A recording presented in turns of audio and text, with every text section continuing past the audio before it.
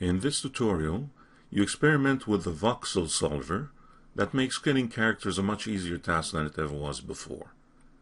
To use the voxel solver, you need to have 3ds Max 2016 Extension 1 or newer. To that end, you will use the file named zombie-voxelskin.max, which features an old friend. It is the same zombie character that was used in the Rigging a Character tutorial series found on this channel. In fact, in that series, there are 13 movies dedicated to learning how to skin a character. The explanation to that purpose ran well over an hour, and although it is still useful today, the new algorithm will cut that time to a fraction. Select the body in the viewport and apply a skin modifier to it. Using the Add Bones tool, choose the selection set named Skin Body Bones, thus selecting the bones that affect the body. These are essentially most of the bones in the skeleton, except for a few nubs, and some additional bones to blend FK and IK. In essence, the workflow so far is not any different from what it was before. Case in point, scrub the animation and notice the same weak skin solution around the ankles, knees, and pelvis.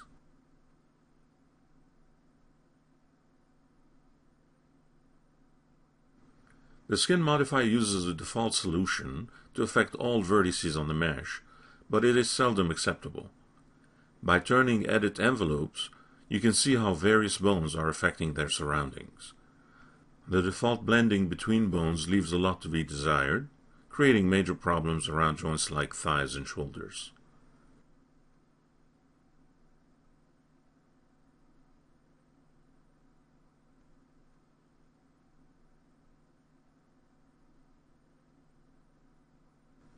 Enter voxel skinning. In the Weight Properties group, a voxel weight solver is displayed. Access its settings dialog by clicking the little box next to it. The fall-off value determines the smoothness of blending.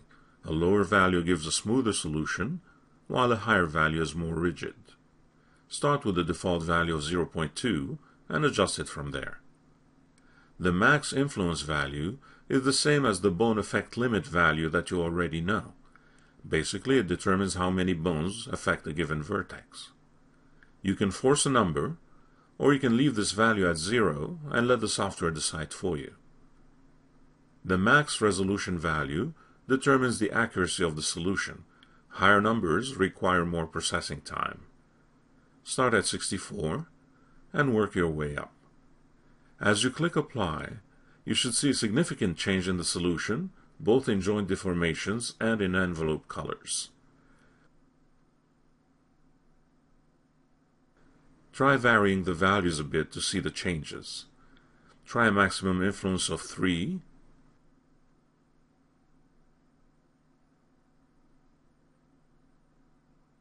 4, or 6 bones, and play with the fall-off value as well. If you went through the original character rigging tutorial, then you know how much time you have just saved. It's important to remember that this solver is not a magic button, even though it does a very good job with the solution. Although it looks like it worked beautifully here on ankles, knees, pelvis area, torso, shoulders,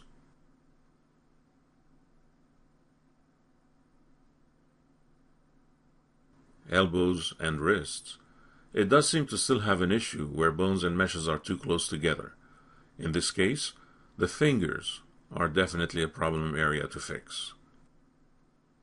Still, 95% of the work has already been done, so you can spend the last 5% fine-tuning the solution the old-fashioned way.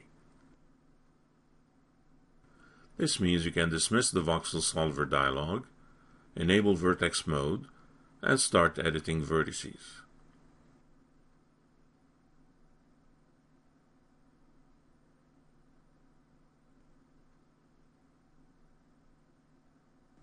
Once you have selected a set of vertices, Then you can use the weight table to work out the blends between the various bones.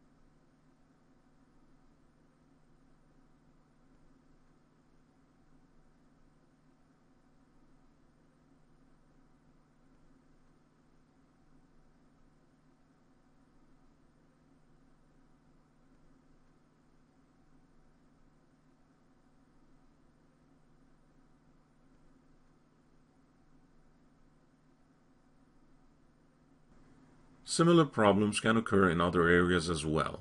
The head is a good example. Select the head and apply a skin modifier to it. Use Add Bones to add the selection set named Skin Head Bones. Scrub the animation towards the end. The default solution looks awful. Apply default voxel solver and check the results.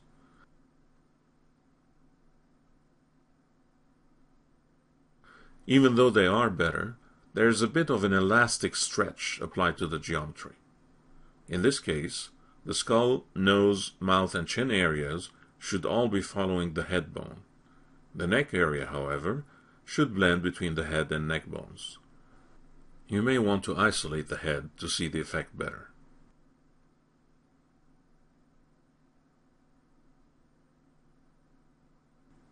And so, even though the voxel solver gives you a good head start, you still need to adjust the solution at a vertex level. The skull itself should be solely driven by the head bone,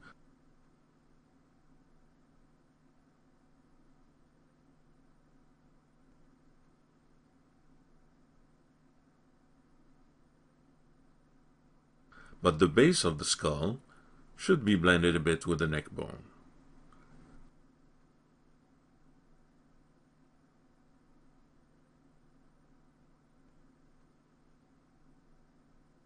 Select Vertex Loops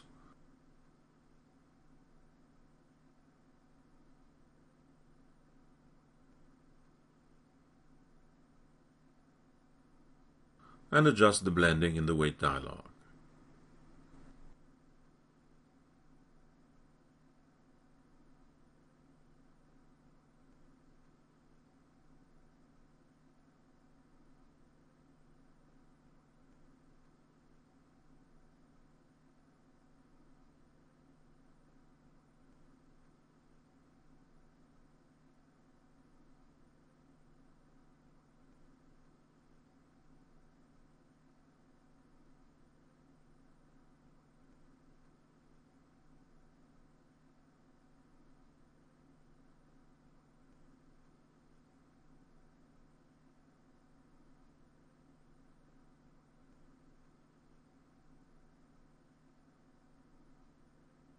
Similarly, the base of the neck should be affected only by the clavicles,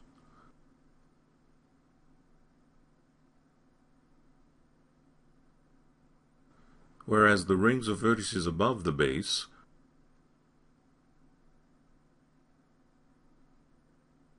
should be gradually affected by the neck bone.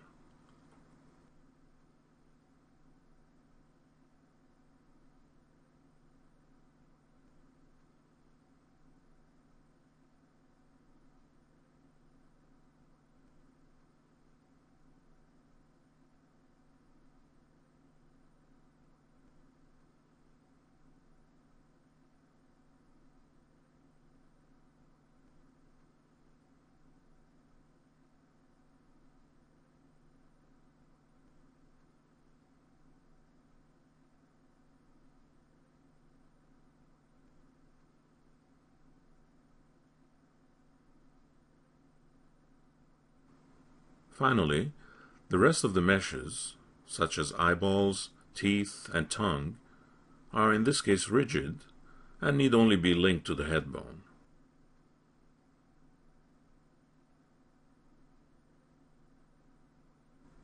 And just like that, you skin this zombie character in around 10 minutes, whereas it took well over an hour using the techniques showcased in the old rigging series found on this channel. Think about how much time you'll save working on your own projects.